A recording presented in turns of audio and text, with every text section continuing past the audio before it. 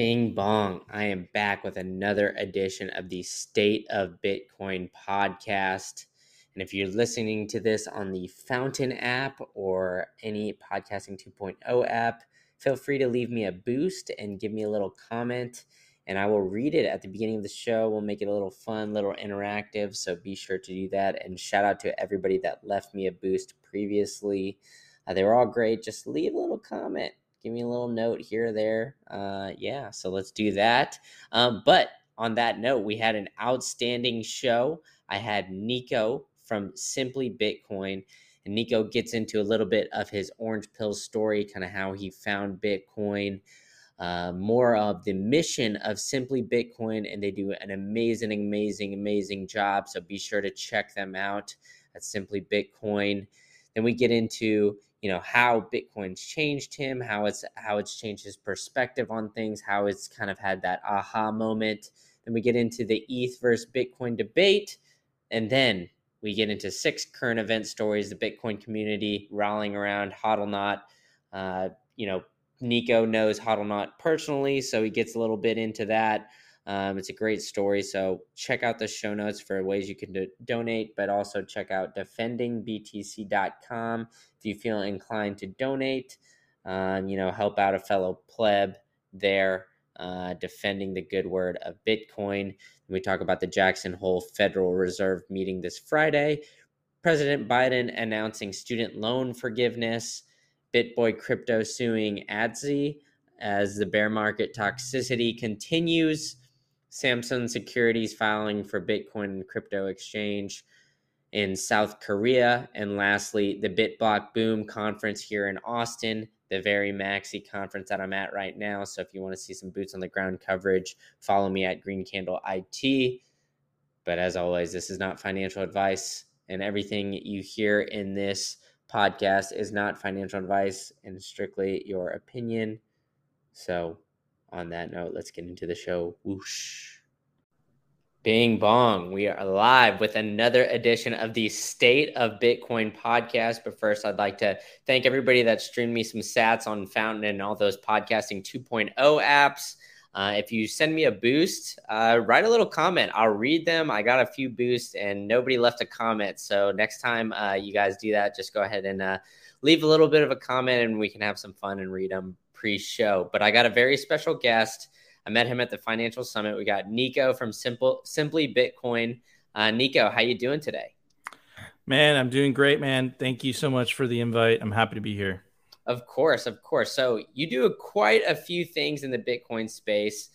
So like according to your little link you got in your Twitter, you host Simply Bitcoin, you host ASIC Miners, and you also host the BitVolt podcast.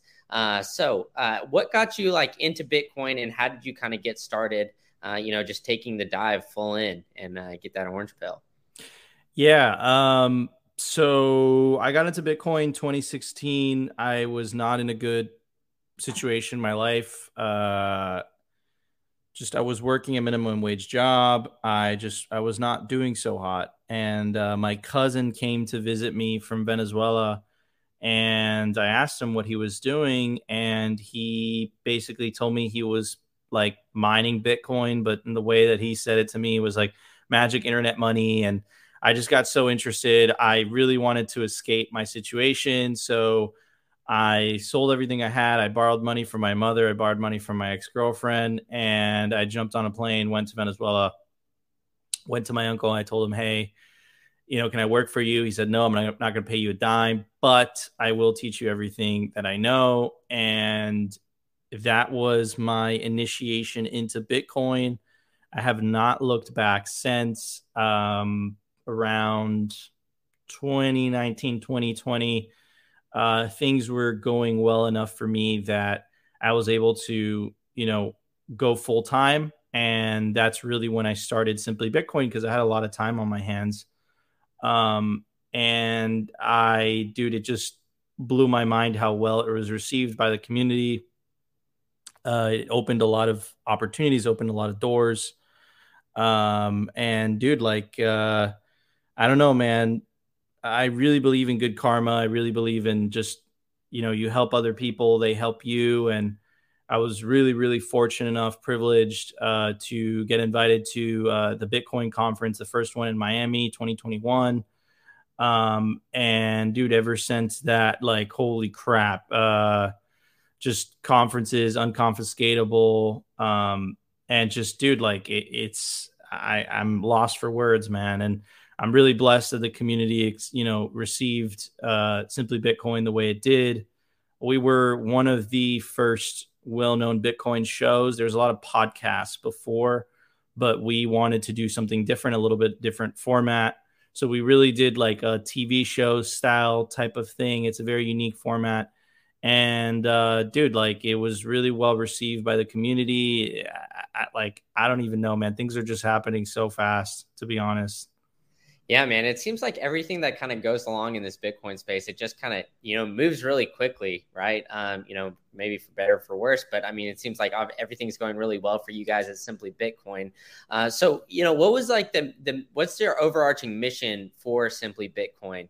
I know you guys do a little bit of a different show. Like you said, it's not necessarily a podcast. It's more like TV format. I know you guys do it on Twitter Spaces and everything as well. What's like kind of the overall goal for the show? Yeah, that's a really interesting question. So we started as a Bitcoin show, and I was like, okay, this is tech, it's technology. And then what I think most Bitcoiners realize after a while doing a Bitcoin show is that you realize it's really a political show. It's not so much political in the Democrat, Republican, right, left sense. It's more so because you realize that Bitcoin in itself is one of the most powerful political movements in the world. But it's all inclusive. So it helps people on the left, helps people on the right. It really frees people. So one of the goals at Simply Bitcoin is to really wake people up from the fiat politics, like I say, and make them realize, hey, it's not the people on the left that is causing your problems, not the people on the right that is causing your problems. It's the money. It's stealing from you. You want to change things. You want a better life for you, your family, your future.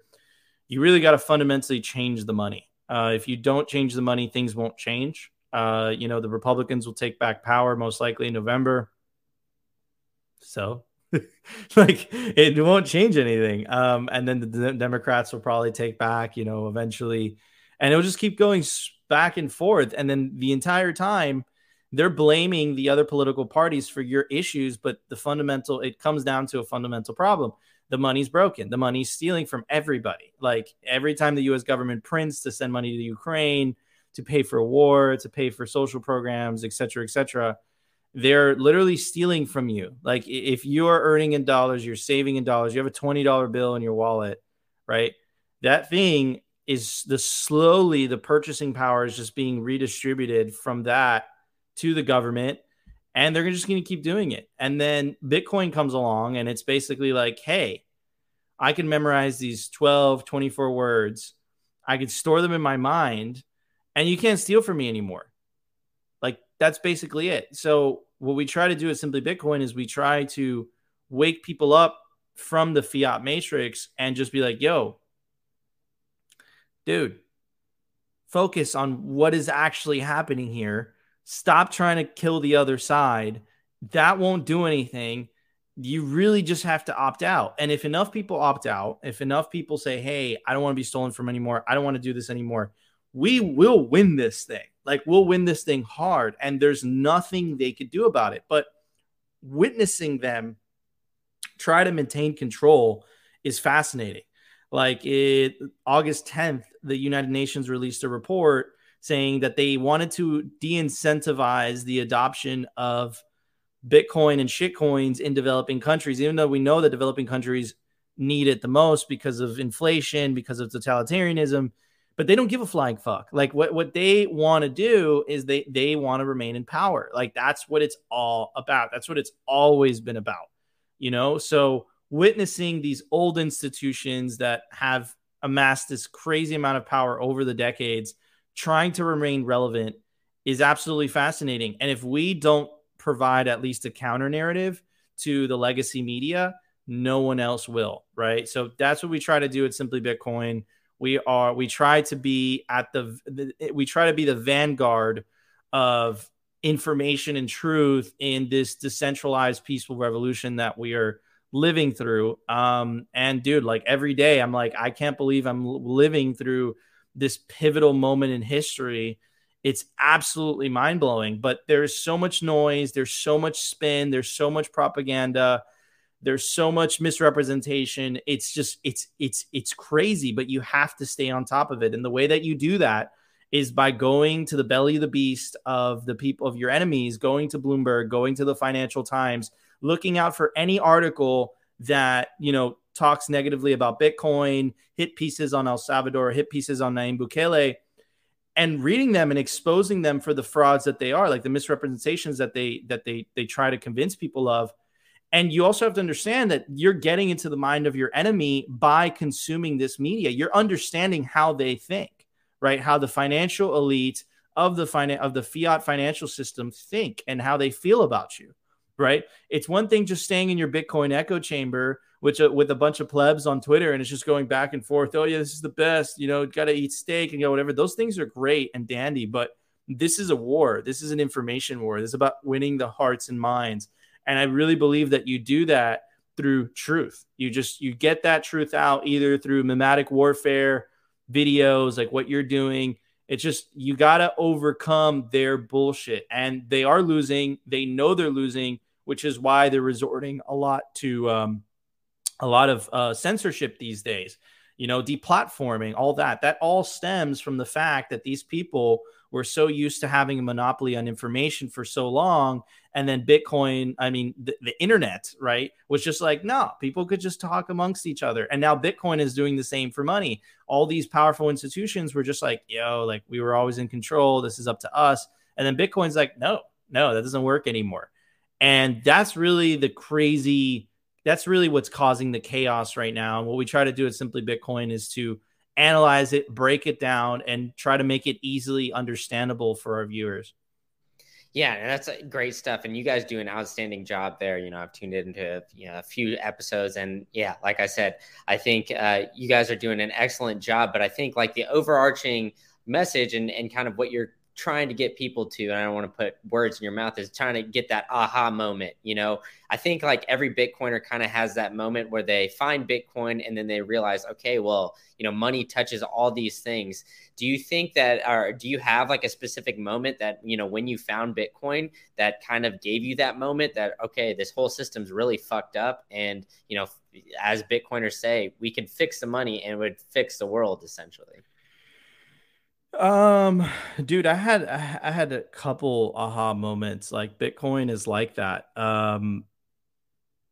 So many where you're just like, holy crap. And then you have a bunch where it's like the government's going to try to ban this thing. And it's like, you just had go through every single possibility of just like, holy crap. I've had so many throughout the years. The Bitcoin rabbit hole is never ending. And it's crazy because you meet Bitcoiners that are a couple years in front of your rabbit hole, and holy crap, it's like they see what you're going to see in a couple years, but they're still falling through it too. And they come through to new realizations. But what I've noticed in these individuals is the freedom that they feel, right? And I think that's something that people don't quite understand.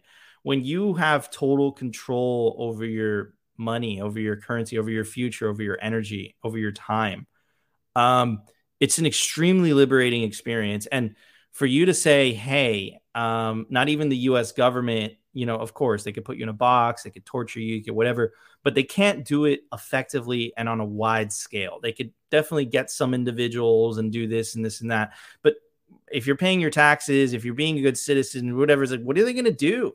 They have to show their hand. They have to basically come out and say, hey, yes, we want people earning in a money that loses value by design. Yes, we want that, and that's going to be a very hard thing for them to market now that they have competition, which before they had done. So, yeah. Yeah, I mean, obviously, there's a lot of great stuff there and a lot to unpack. But like I said, like you said, I think that at the end of the day, there's Bitcoiners, no matter what stage they're in, they're always kind of learning and always kind of taking things in, and yeah, just realizing so many things got fucked up along the way with this monetary policy. But like you said, or a little bit earlier in your rant, there is a lot of noise out there. And so, for people kind of just finding Bitcoin, maybe they hear about the, Ethereum or some of these other shit coins in the merge. I was lucky enough to join you at the financial summit, and I heard you had a great Ethereum versus Bitcoin debate. So what would you do to who's somebody who approaches you and kind of ask you more so about Ethereum opposed to Bitcoin? Like, how do you kind of sway that person to say, it's Bitcoin and Bitcoin only?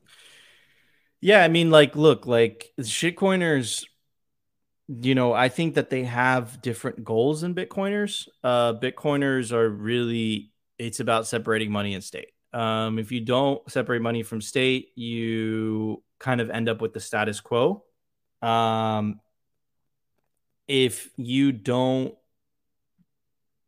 and that also goes down to the design philosophy and the architectural philosophy, right? Because Ethereum has so many features and so much more smart contract capability, et cetera, it's a lot more hardware intensive, meaning you need a certain amount of hardware capacity in order to run an Ethereum node. That causes the majority, because the barrier to entry is very high, right? You buy a Bitcoin node, this thing is like, it could be anywhere between 300 and 900 if you want it pre-made. Point is, though, like, it's affordable. It's not, super cheap, but it's affordable. You could do it super cheap by just running one on your computer if you really want to. Ethereum, you can't do that. It's very, very hardware intensive, meaning you need to spend thousands of dollars just to run a node. So what happens? The majority of Ethereum nodes are, and we know this, it's verifiable. The majority of Ethereum nodes, around 60%, are run on Amazon Web Servers. Sorry, on servers. Of that 60%, 50% of that are run on Amazon Web Servers. And then the rest are run on Oracle, Google, and a bunch of other tech companies, but it's really a handful. So if the majority of your nodes of your network are run by a handful of companies, it's just a matter of time before the US government starts knocking and says, hey, you guys need to run something called an OFAC compliant node. And OFAC is the Office of Foreign Asset Control. They get to decide what people, what companies, what American companies, who they can do business with overseas. They're responsible with the sanctions, right? So current U.S. sanction policy is not compatible with how Bitcoin works, right? Bitcoin is the money of enemies. Anyone could use Bitcoin. Problem with Ethereum is that the U.S. government really already has them by the ball sack. And not only that, when they migrate to proof of stake, it becomes even worse because the biggest stakers are exchanges. And I was telling you this stuff before it even happened. And what we've witnessed in the last 2 weeks, which is obvious if you look at the game theory, the Office of Foreign Asset Control, the U.S. Treasury, sanctioned for the first time in its history an open source software. Usually they sanction an individual. Usually they sanction a country. But for the first time in its history, they were sanctioning a software. Why were they doing that? They were sending a message saying, hey, the United States government is still in control here, right? How long until they say, hey, you can only run an OFAC compliant Bitcoin node or you're breaking sanctions? They're already setting the precedent. Bitcoin is an open source software.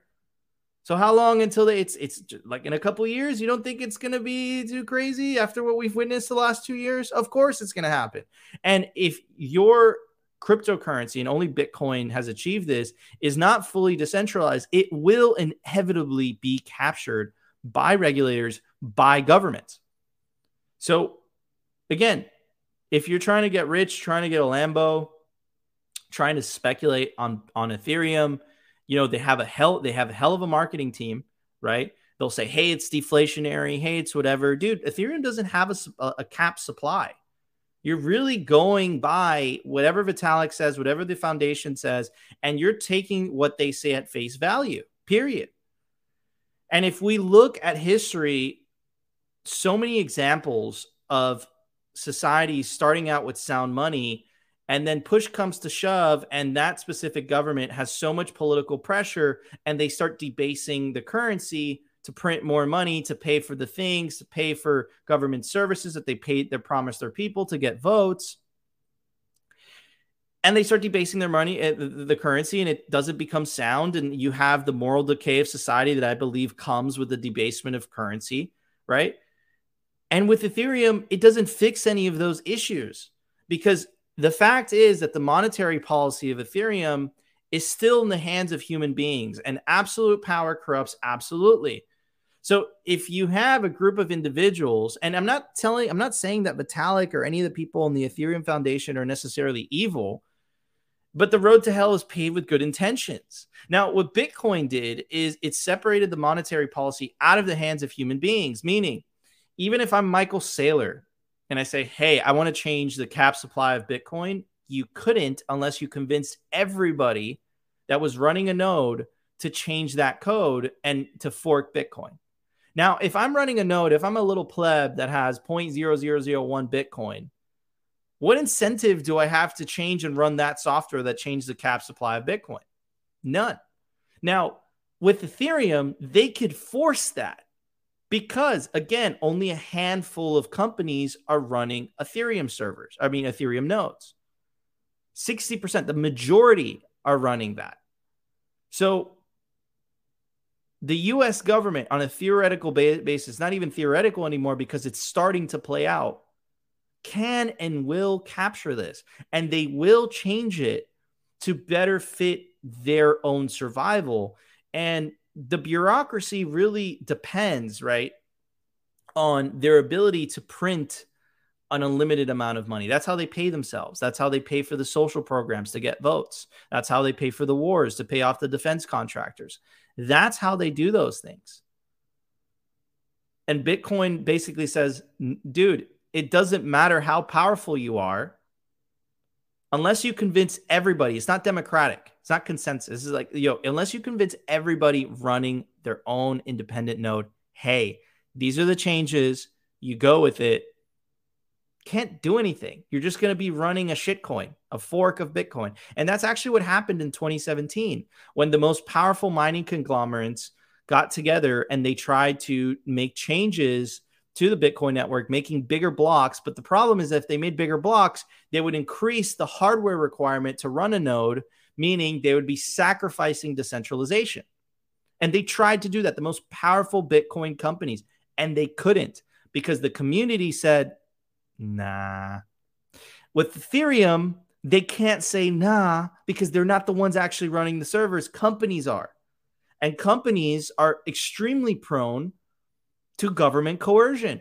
A company, at the end of the day, they just want to pay. They just want to make money. They want to pay their employees. Employees want to go home. It's up to the individual to make this change. And Bitcoin empowers the individual, and Ethereum does not. Ethereum empowers the Ethereum Foundation, and you're getting along, and people are going along the ride in the hopes of riches. Whereas in Bitcoin empowers you, the individual. If you take self-custody, ideally you should run your own node. But it empowers you and only you. And that's it. There is no, like Michael Saylor is going to benefit from the pump just as much as you. Period. Full stop. He runs a node and he's like, yo, I want to change this to enrich myself. You're looking at him like, yeah, dude, that's not going to work. Right? So that's the fundamental difference between something like Ethereum, something like XRP, and something like Bitcoin. Bitcoin put decentralization above all, which is why it's very simple. It's not complicated, simple by design. And Ethereum has all these bells and whistles, but what they never talk about is what they've sacrificed in order to make those bells and whistles. So yeah, that's the difference between the two. Yeah, exactly. And I mean, you just nailed it right on the head. And I think, a big aspect of it too is what your values are, right? So, you talked a little bit about the values of Ethereum Foundation and all that kind of stuff. And, I'm not sitting here saying those guys are evil, but generally speaking, I hear, which one's going to moon next. They're talking more so about like the fiat price when it comes to the shit coins and everything else. And Bitcoiners are really, more about like that, like you said, that individual sovereignty and, kind of just being around that. And, something that I think is really cool that's going around right now is, the Bitcoin community is really rallying around Hodlonaut. So if you haven't really heard about this saga, Hodlonaut, he's a Bitcoin Twitter nim who works as the editor for Citadel 21. And he's being sued by Craig Wright in a defamation suit because Craig Wright is claiming that he is Satoshi, and anybody that kind of goes against him, he's been suing. He already sued Peter McCormack and everything like that. And so the Bitcoin community has come in and, to the help of Hodlonaut because, Craig Wright, say what you want about him, but he's a really wealthy individual. So he can pay a lot of these lawyers, and lawyers cost a lot of money. And so I think the Bitcoin community has donated over 50 Bitcoin towards the legal cost of Hodlonaut so far. So a lot of great stuff going on there. So, what do you think about this entire saga and the Bitcoin community kind of rallying behind Hodlonaut? Yeah, it's not only Hodlonaut. CSW is attacking all Bitcoiners. He is trying to silence dissenting speech through fear and intimidation. If he successfully silences Hodlonaut, other people will be fearful to speak out in the fear of being sued into oblivion. Most countries don't have the speech protections that the United States has, right? So the UK, Europe has terrible libel laws where, if you speak negatively about someone, they could sue you and they could tell you and basically get you to shut up, right? But attacking you financially. And that's exactly what CSW is trying to do. He's trying to go after Hodlonaut to send a message to all Bitcoiners to say, hey, shut up or else I'll sue you. Now, the silver lining is that the community rallied around him. I think he's raised like 54 Bitcoin, which is like $1 million in change, current price. And he's been able to successfully kind of keep the beasts at bay, so to speak, which is extremely promising. It's very awesome. And let's see where this goes. We are sponsored by Citadel 21, which is Hodlonaut's zine. And we have a good relationship with him. We always have. So I've heard more of the stories on a personal level, and it's been extremely hard on the Space Cat, but he understands the significance of this and what it represents and what it means. And he's stepped up to the plate. He's put his own money behind this. And he really waited to the very, very last second before he asked the community for help. The lawyers in the UK are extremely expensive. And yeah, man, we really have to just kind of rally around him and help him out. But it's excuse my language, it's just bullshit. Like, it's just bullshit. Like, he has a bigger war chest than Hodlonaut, and he's trying to use that to silence him, and in the process sending a message to the entire community. Dude, this guy was sending cease and desist letters to multiple exchanges to take the white paper off the exchanges because I don't know. So yeah, man, that's really where that stands.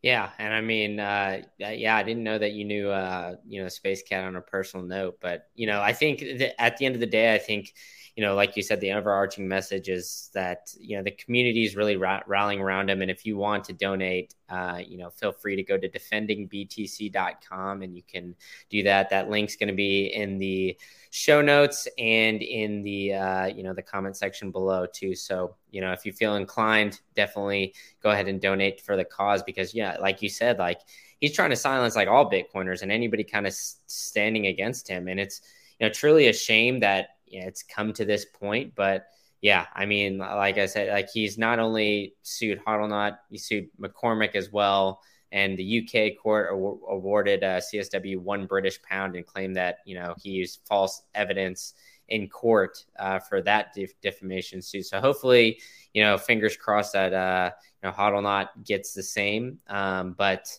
obviously the legal battle can be a strain on you, not only mentally, but, your family and everything like that too. Like, I mean, it's definitely a tough time ahead. So, he's fighting that fight. And I think there's the last 7 days in court are starting on September 12th. So I know the community is going to be watching that really closely. Yeah, man. There's a telethon starting tomorrow. I think we might stream it from our spaces, but yeah, it's very important.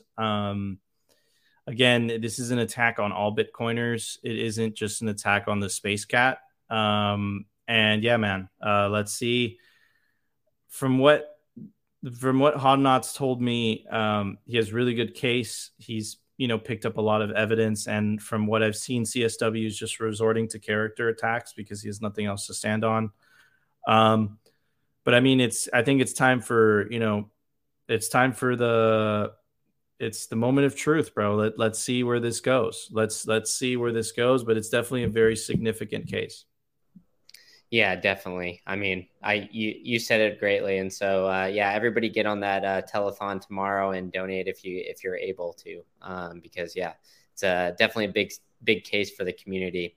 But let's move on to the next story. So the Federal Reserve is having another meeting this Friday on Jackson Hole, and so this one's a little bit more anticipated. It seems like just because the Fed at this point, it's not an issue of, are they going to raise rates? It's essentially like how much, right? So that's kind of been their move to try to raise interest rates to combat inflation, because, we're in a very difficult time, when it comes to, especially like, in the United States and globally, where, inflation's running rampant, gas prices are a lot higher than they were a year ago.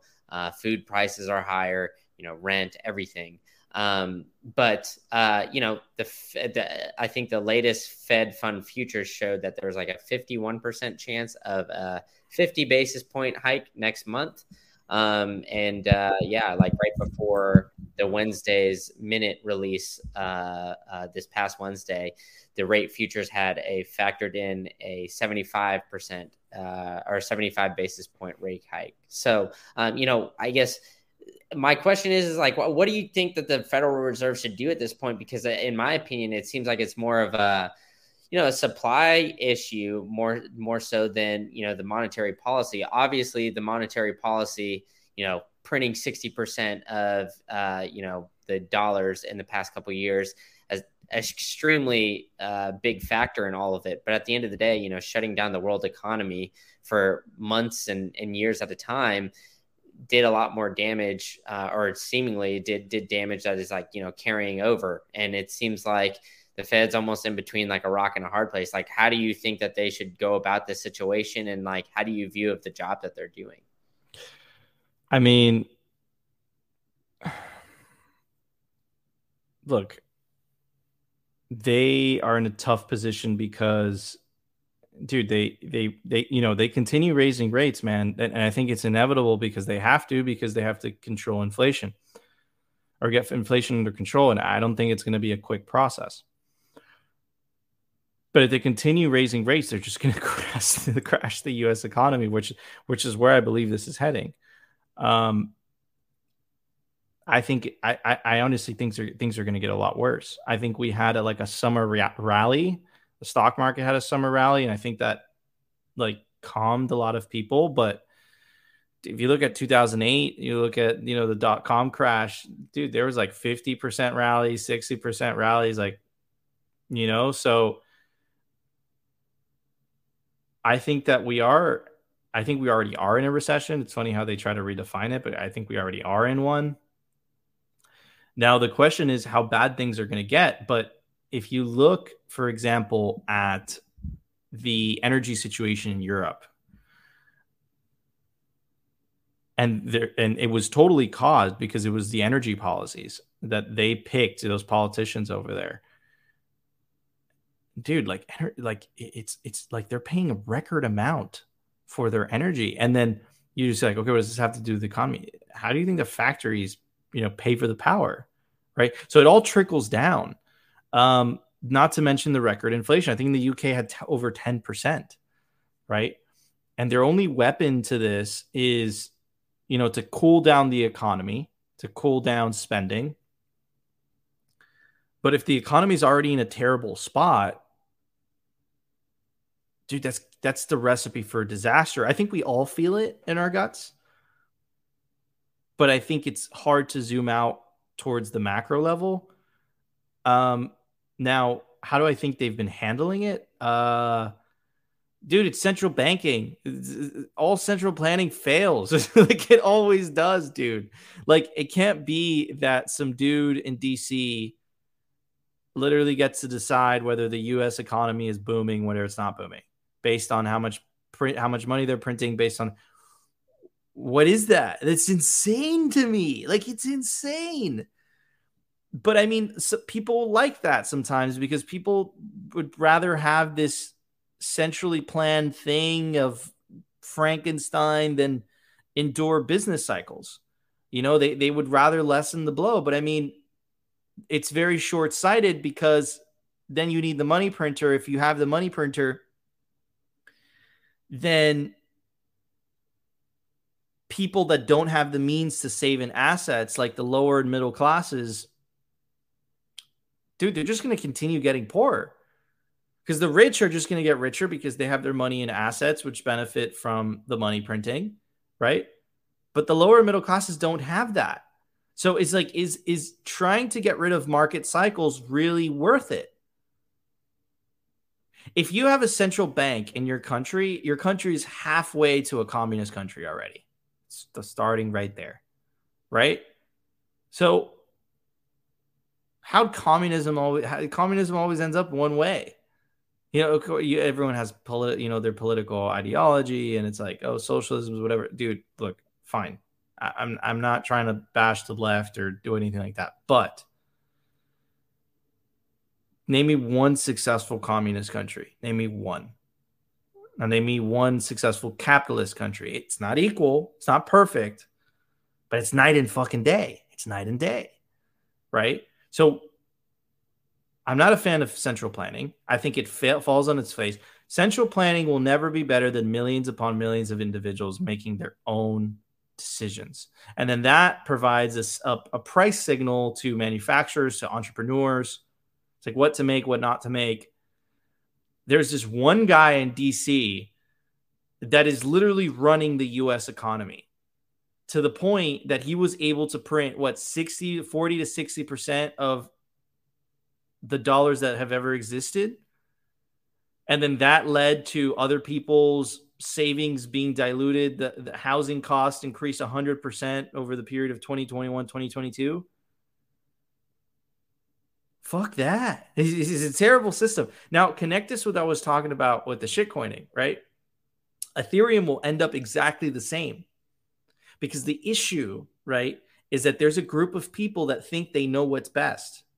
But time and history has shown no. So Bitcoin, what Satoshi did was incredible because he basically said, listen, the monetary policy is set in stone. And in order to change it, you need to convince everyone in the network to run what you're running. Good luck. So he figured out how to take the monetary policy out of the hands of human beings. Now, the fault with the central bankers and the central planners is that they believe that they could do this best. Okay, also, let's look at history. It's not a coincidence that the most violent century in human history happened to be the century of central banking. The largest crashes in the economy to 1929, 1980, 1970s, 2009, 92 or 99, all under central banking. So they have no legs to stand on, bro. They have no legs to stand on. There is absolutely no reason why this thing needs to exist. So they're all playing pretend. Powell's playing pretend. Do you know that Powell, he was a lawyer? He's not even a banker. He's a lawyer. So a lawyer is running the US economy. And look how it's ended up. And everybody is surprised by the results. What did you think was going to happen? And the reason the politicians are okay with this is because they have a money printer. It's like, oh, we want to go to war. We want to send 600 billion to Ukraine. We want to send 300 billion. We want to pay, what the Biden administration did to buy votes before the midterms. We want to pay off all student loans. Okay. Print it. So why would politicians be against this? They love that shit. The central bankers fucking love that shit. So it's this like secret alliance. Now with Bitcoin, I hope that it wakes enough people up where they're just kind of like, yo, screw this racket, screw this, keep your political money. I don't care about Joe Biden. I don't care about Donald Trump. I'm going to opt out. I'm going to put my money in Bitcoin. 21 million, can't be debased, can't be easily confiscated. You guys could have fun with that, and I'm going to do me. But it's funny because they can't have a lot of people doing that because it just wakes people up, wakes people to the scam, and it takes people out of the system. Christine Lagarde even said it. You can't have an escape valve, and Bitcoin is this escape valve that it's like not only they can't shut it off, they can't take it away from people. So it's like they're just trying to like plug shit. Dude, I think I brought this up earlier. The United Nations released a report that said we must de-incentivize the adoption of cryptocurrencies in developing countries. Oh, man, they're fucking scared, dude. They're terrified. Yeah, those are my thoughts on Powell.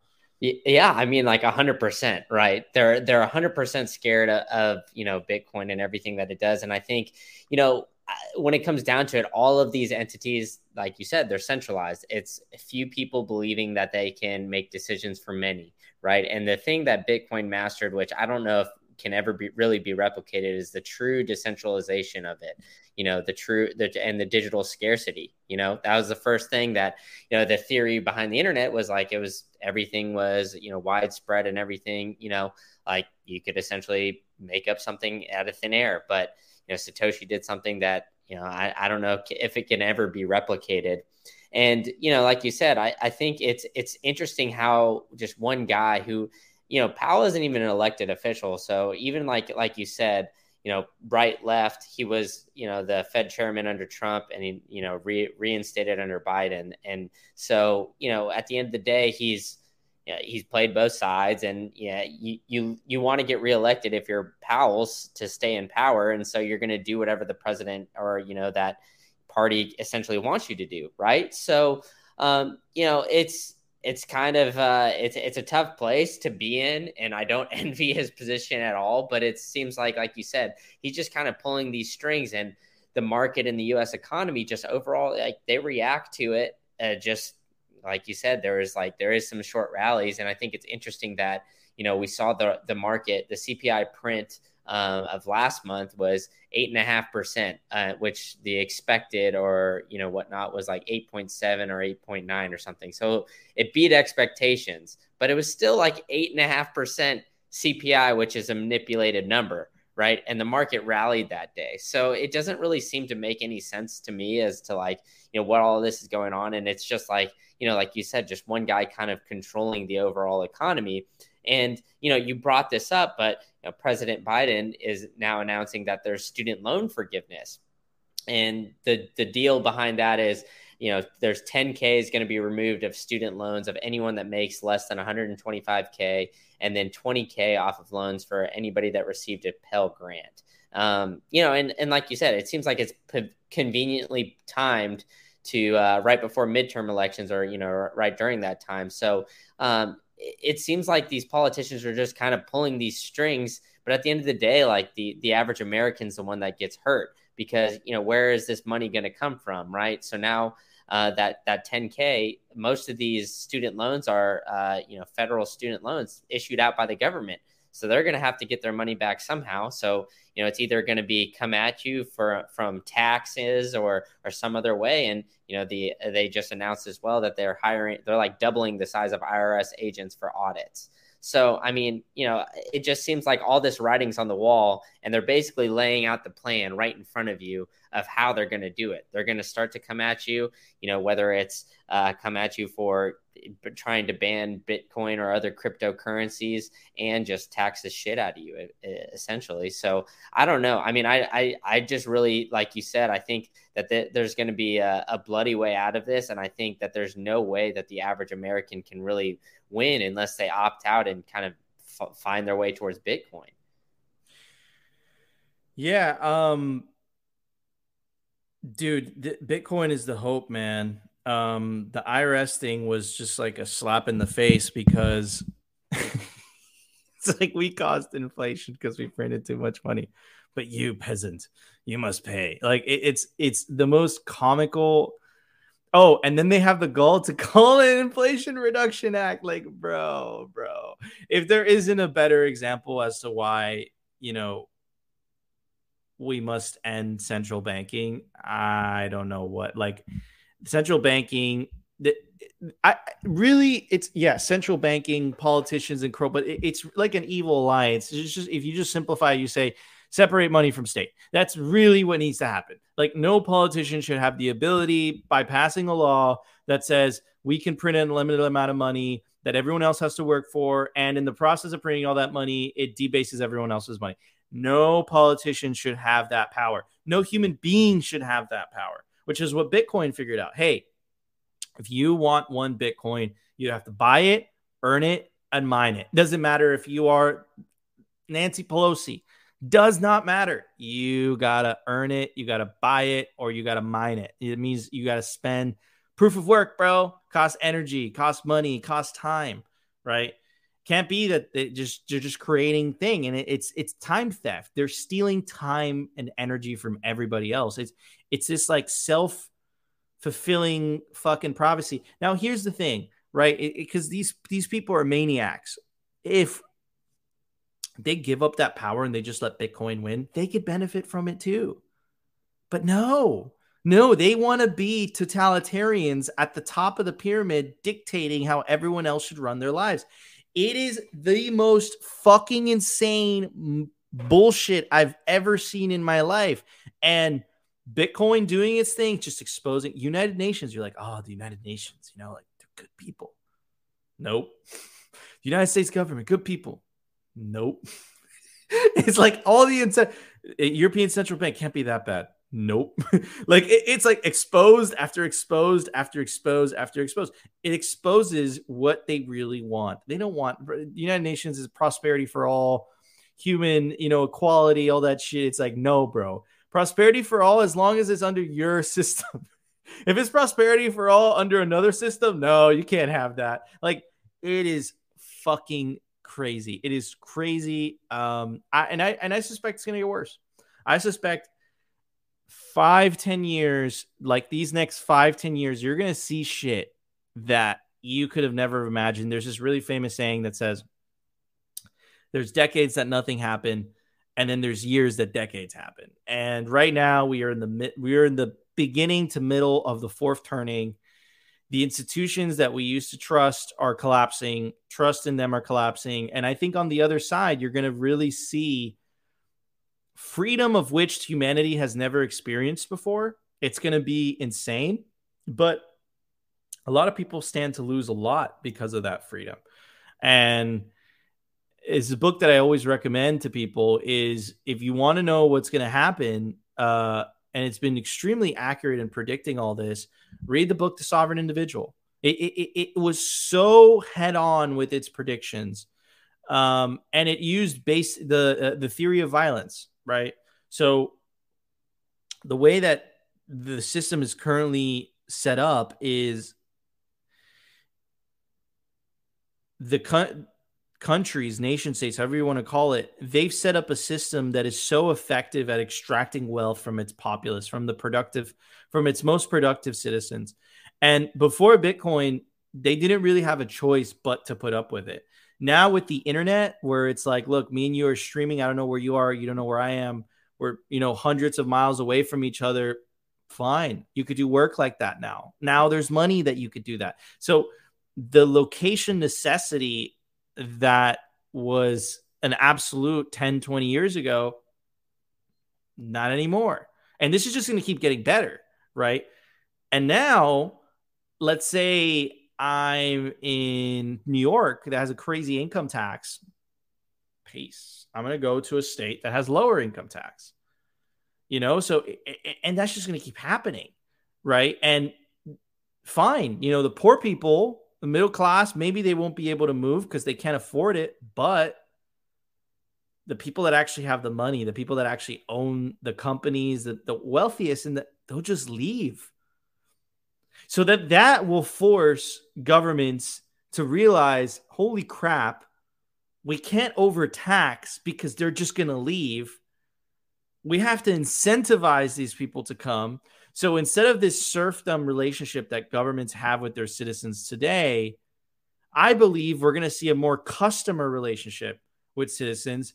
You're already starting to see this a little bit. Texas, Florida, millions of migrants from New York and California, they just left. Tons of people coming to Puerto Rico because of the tax incentives over here. That's what I'm talking about. So New York and California, they're just going to squeeze. And fine, they're going to more collectivist approaches, more redistribution approaches. And it's funny because people don't learn their lessons. Look what happened in Eastern Europe.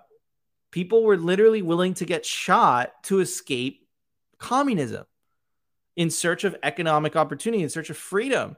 And now you can memorize a 12-word phrase and you could bring everything with you. They're so fucked. They don't even know it yet. They don't even know how fucked they are. Right now, they're in this bargaining phase where it's like, no, we could make the old system we can make the new system like the old system. It's like, nope, that's not how it works. So, but dude, they're very well capitalized. They have a lot of people believing into this idea of nationalism, nation statism, whatever. And this idea that the US government represents the people. No. The US government represents the US government. Period. Doesn't represent jack shit but itself. It ensures its own survival. It's a government run by the employees. It's not a government run by the people like we've been advertised. It's a government run by the employees. Now with Bitcoin, if we do separate money from state, how are you going to go to war if you don't have a money printer? You actually have to convince people to put up the money so that you can go to war. Oof. Good luck. Did you know that in the Middle Ages, the wars would end because the king would run out of money? They didn't have a money printer with the gold. How are you going to do that? It's the same concept, right? So, and I believe that we're going to see all of this in our lifetime. You seem young. So you still got maybe 40, 50 years ahead of you, 60 years. Dude, we're going to see this shit. And it's going to be like the world that we're heading into has absolutely no connection to the world that we grew up in. The 90s, 2000s, it's like America and whatever. I love what America represents, but I strongly dislike the US government.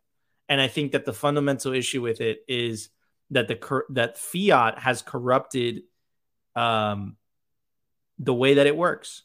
It misaligned the incentives, and I think that's really what we're witnessing now. We're seeing, the collapse of an old bureaucratic institution that has grown to such a size that it's really self-serving and it's parasitic in nature, man. So I don't know. I went on a little bit of a rant, but yeah.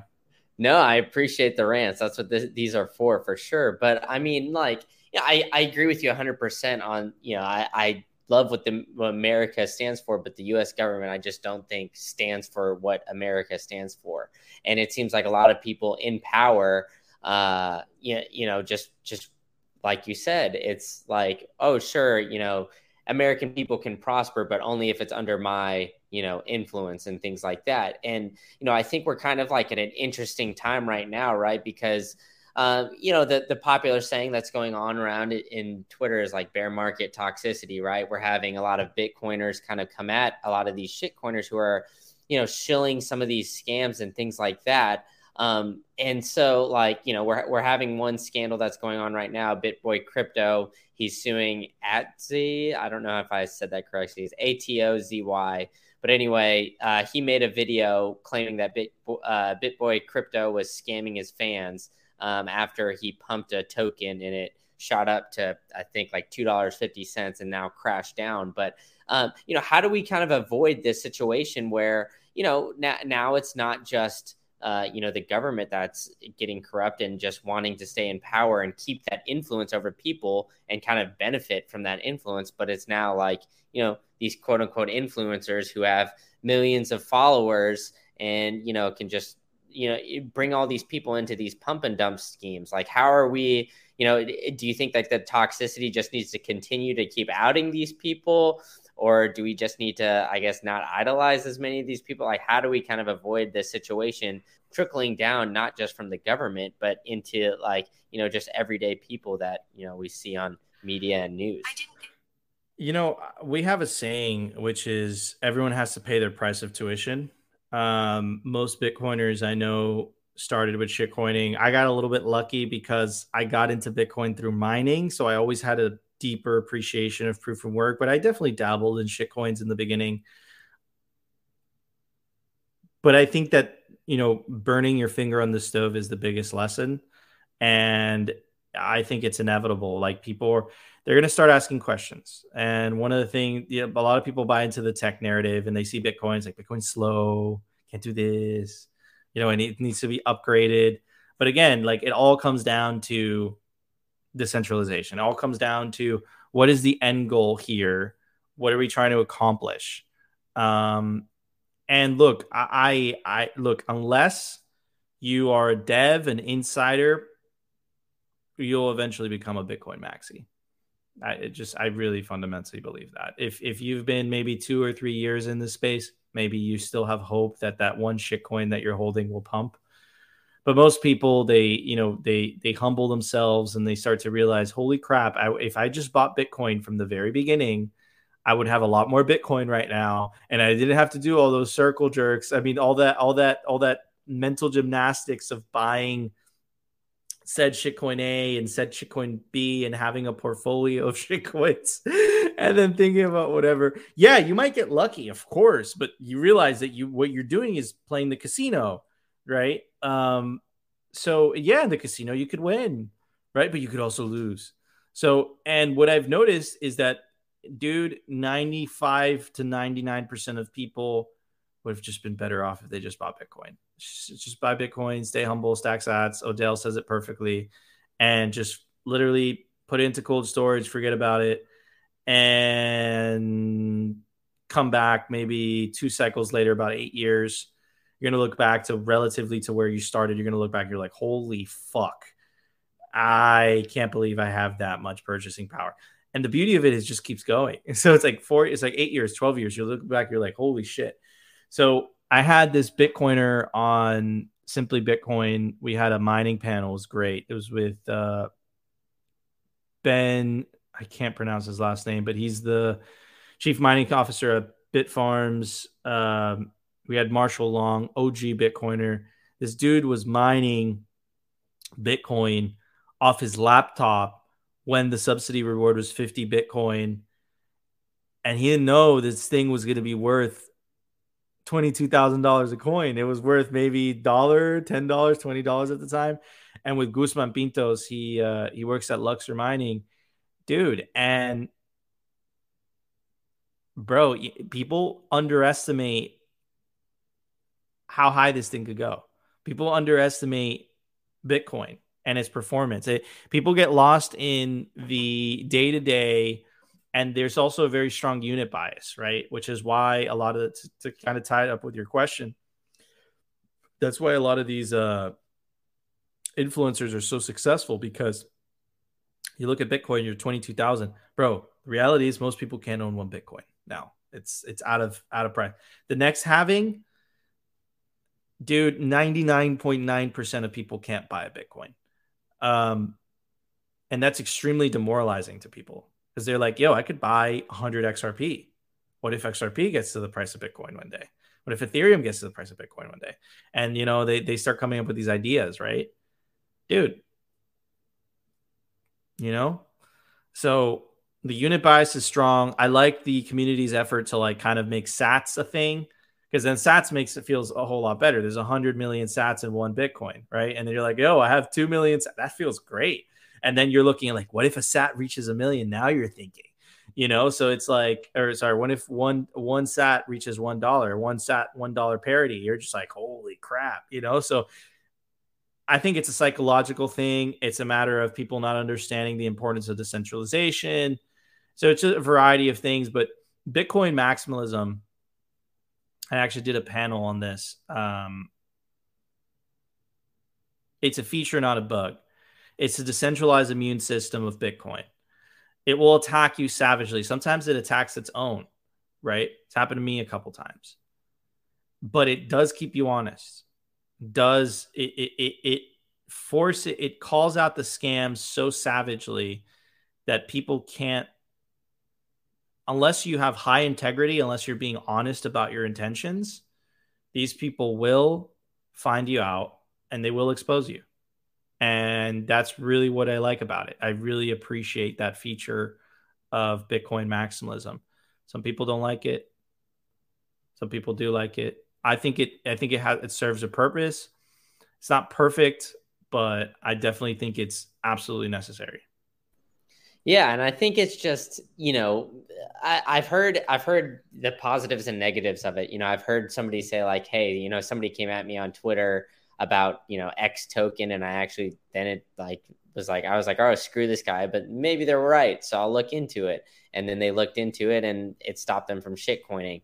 Or, I've heard the other side of the coin, where it kind of turns people off of Bitcoin initially. But, I think at the end of the day, like you said, it's a feature, not a bug. And it's a lot of Bitcoiners just kind of, trying to help you not make the same mistakes that they made previously. But, I think, like you said, at the end of the day, a lot of times it just takes getting burned yourself, which is kind of unfortunate. But, it's failure is the best teacher, right? So, I mean, you could have somebody coach you through it as much as possible. But at the end of the day, some people are just going to dabble in them and think that they can beat it. But, I think you mentioned it earlier, a lot of the Bitcoiners that you meet that, maybe are a couple years, farther ahead in their journey than you or whatnot, they have that, I guess, peace and sense of, where all they need to do is just stack sats and then chill, right? DCA and chill, just focus on doing that and, just having more Bitcoin the next day than you had the day before. And,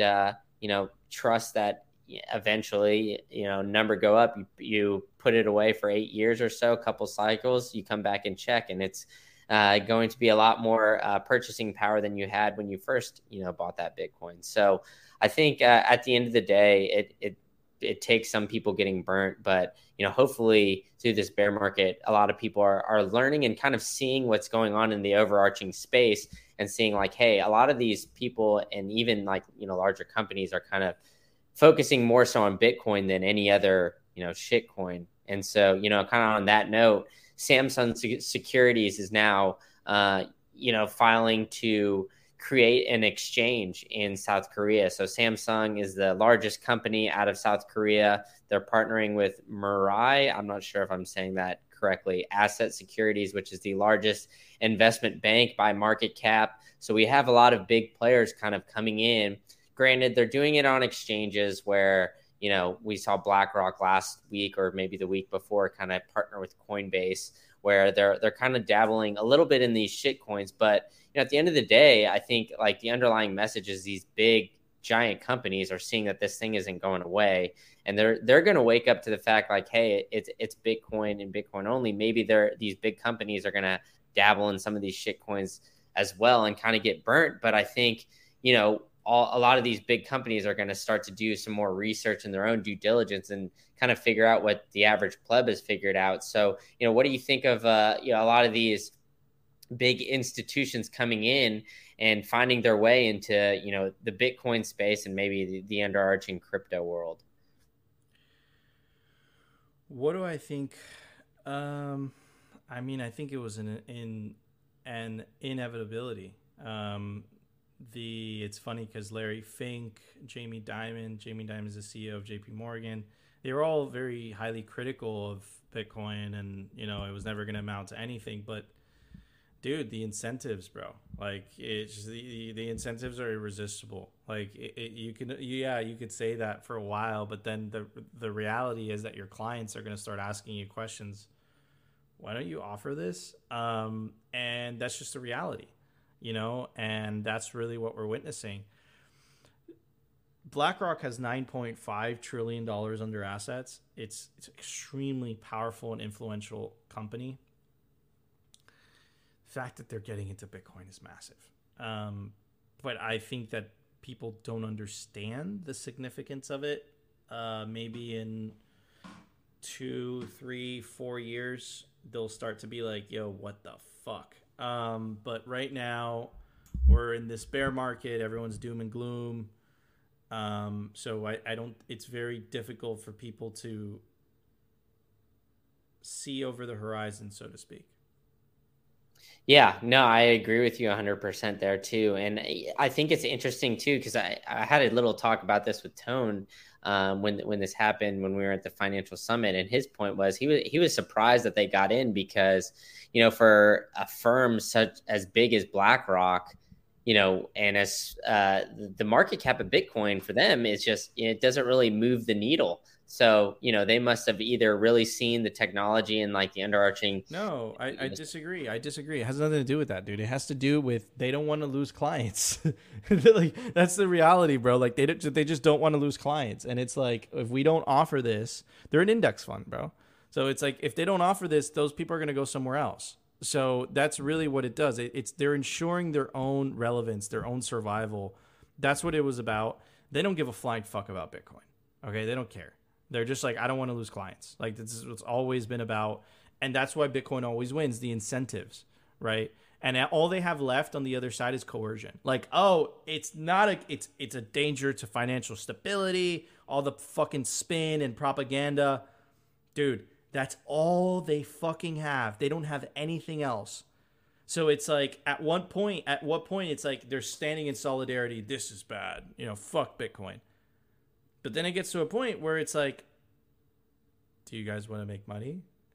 And then the ranks start to break, and it's like, yeah, well, it sucks, but we want that. We want those clients. We want those clients to stay with us and feel like they could buy Bitcoin through us.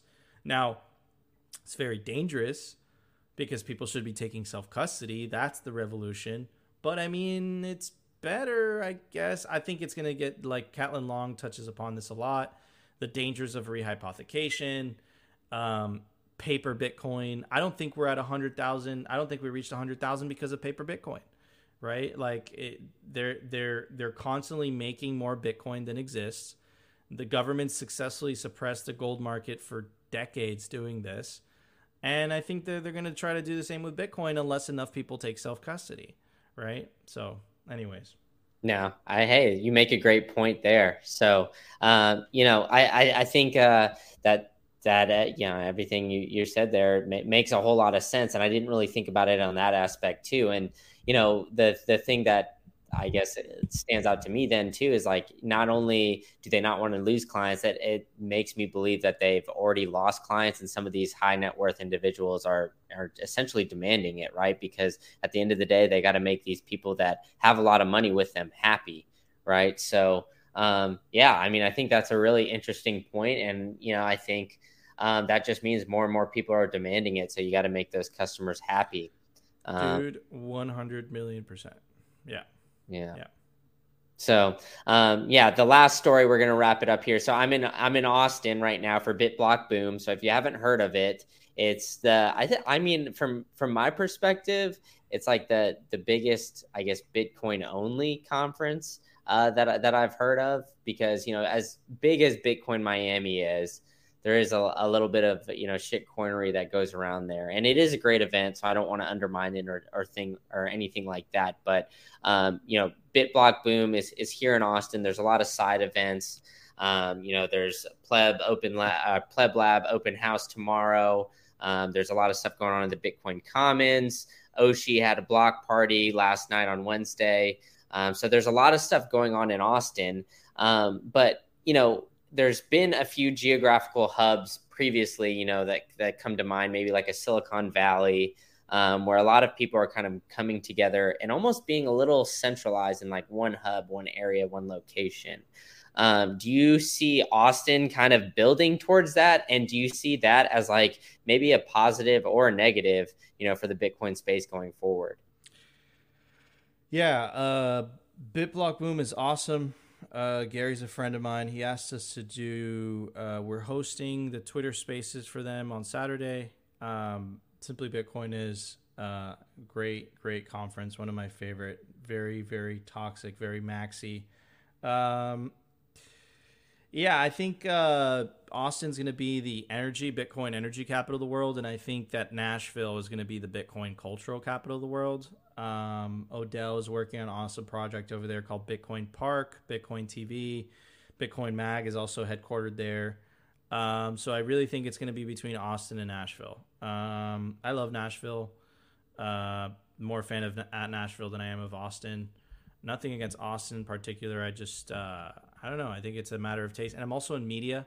So I think Nashville is more of a media hub, whereas in Austin is more energy/mining hub. It's also kind of a tech hub before that. So I mean, I think it's just a matter of taste. I think that if you're a Bitcoiner, Austin is great, Nashville is great. If you're really looking for opportunity, I just really like Puerto Rico, dude. The tax incentives are just. Do you really want to pay 20% to the government? Like, that's the question that I have to ask for you. If the answer is yes, then so be it. Live in Austin, live in Nashville. But my answer is no. Fuck that shit. Look at them, dude. Look at them. Okay? Like, look at what they're doing. You really want to pay those motherfuckers 20 to 30, 40% of your income? Like, no. So what do? You have to do it around legally. You can't just, not pay your tax. They're going to put you in a box, right? So, I mean, like, yeah, and that's what I love about Puerto Rico is the tax incentive, right? And I've seen a tremendous amount of Bitcoiners move here because of that. So let's see, man. Let's see. I really think that the theory from the sovereign individual is playing out. You're going to see people just going to go where they're treated best. I think that the taxes, the way that we know it, aren't going to be viable long term because more and more people are going to wake up to the fact of like, I could just move somewhere else and pay very little. Like, why am I doing this? Pay very little legally. So, yeah, I think this is going to continue to play out. I think the internet is just going to continue getting better and faster. And, dude, we're going to be streaming in 4K in 10 years. Like, without a doubt in my mind. Right? So it's like, then what is the point of you being there? It's like the people interaction, fine, you can make that. But then COVID really made everything remote. I don't know. I know I went a little long on that answer, but, yeah. Austin's dope.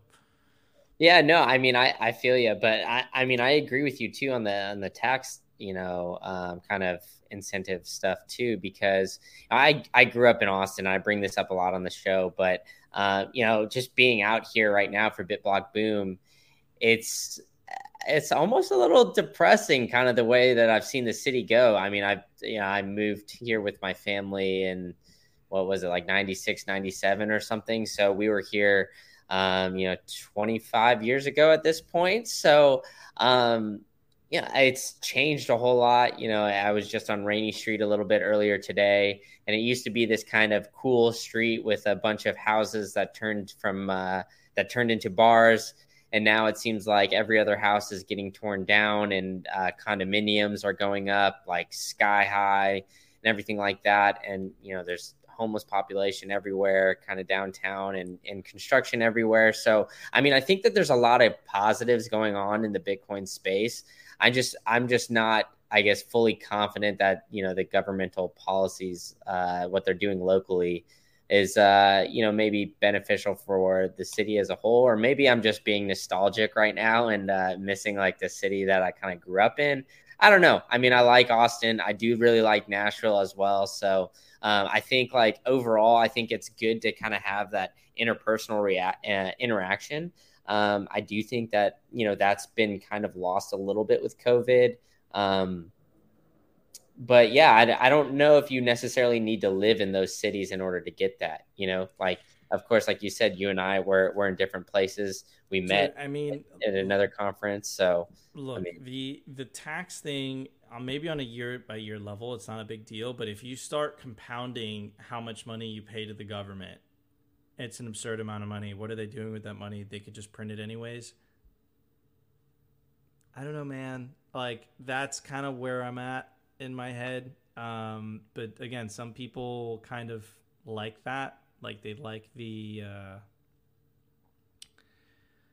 the camaraderie and being with people and being whatever. But I think it really comes down to taxes, bro. Like, it's like, dude, the Puerto Rico with Act 20 and Act 22, you pay a fraction, of what you would pay regularly. Legally, of course, it's all over the table. It's all kosher. Like, bro, like, like, I don't know, man. Like, it's such a crazy idea. Like, when I was living in Florida, like, dude, like, I was like, this is normal. Like, this is just the way it is. And then my girlfriend was the one that lived here, and she incentivized me slowly. She's like, okay, Nico, come here, whatever. Then I finally came here, and then I started experiencing it, and I was like, holy crap, I can't believe that. So maybe it's a conditioning thing, bro. Like, maybe we just grow up and it's like, dude, it's totally normal to give 20% of which means that if you take a year, 20% of the year you were working for the government, you were working for Nancy Pelosi. Fuck that. I don't know. Just some thoughts. hey, man, America was kind of founded on the taxation without representation kind of stuff, right? The Boston Yeah. Tea Party and all that. They rallied over a lot less than 20 to 30% in taxes, and that's for sure. But on that note, Nico, you've been very generous with your time, so I really appreciate it. So thanks so much for coming on. Why don't you tell people what you got going on and where they can find you? Yeah, Simply Bitcoin, it goes live every day, 12:15 p.m. Eastern Standard Time, Monday through Saturday. We stream on Twitter Spaces with Swan Bitcoin, and we also stream on YouTube, on Rumble, and on Bitcoin TV. You can find us there. Yeah, man. Just keep going, stay humble, stack sats. We're gonna win this, but it's definitely gonna get a little bit bumpier for sure. Yeah, I mean, on that note, it might, but at the end of the day, I think Bitcoin kind of fixes it, right? So just keep stacking, and yeah, listen to Simply Bitcoin and get educated and figure out some ways that you can be individually sovereign. So on that note, that's it for the State of Bitcoin podcast. Thanks for coming out.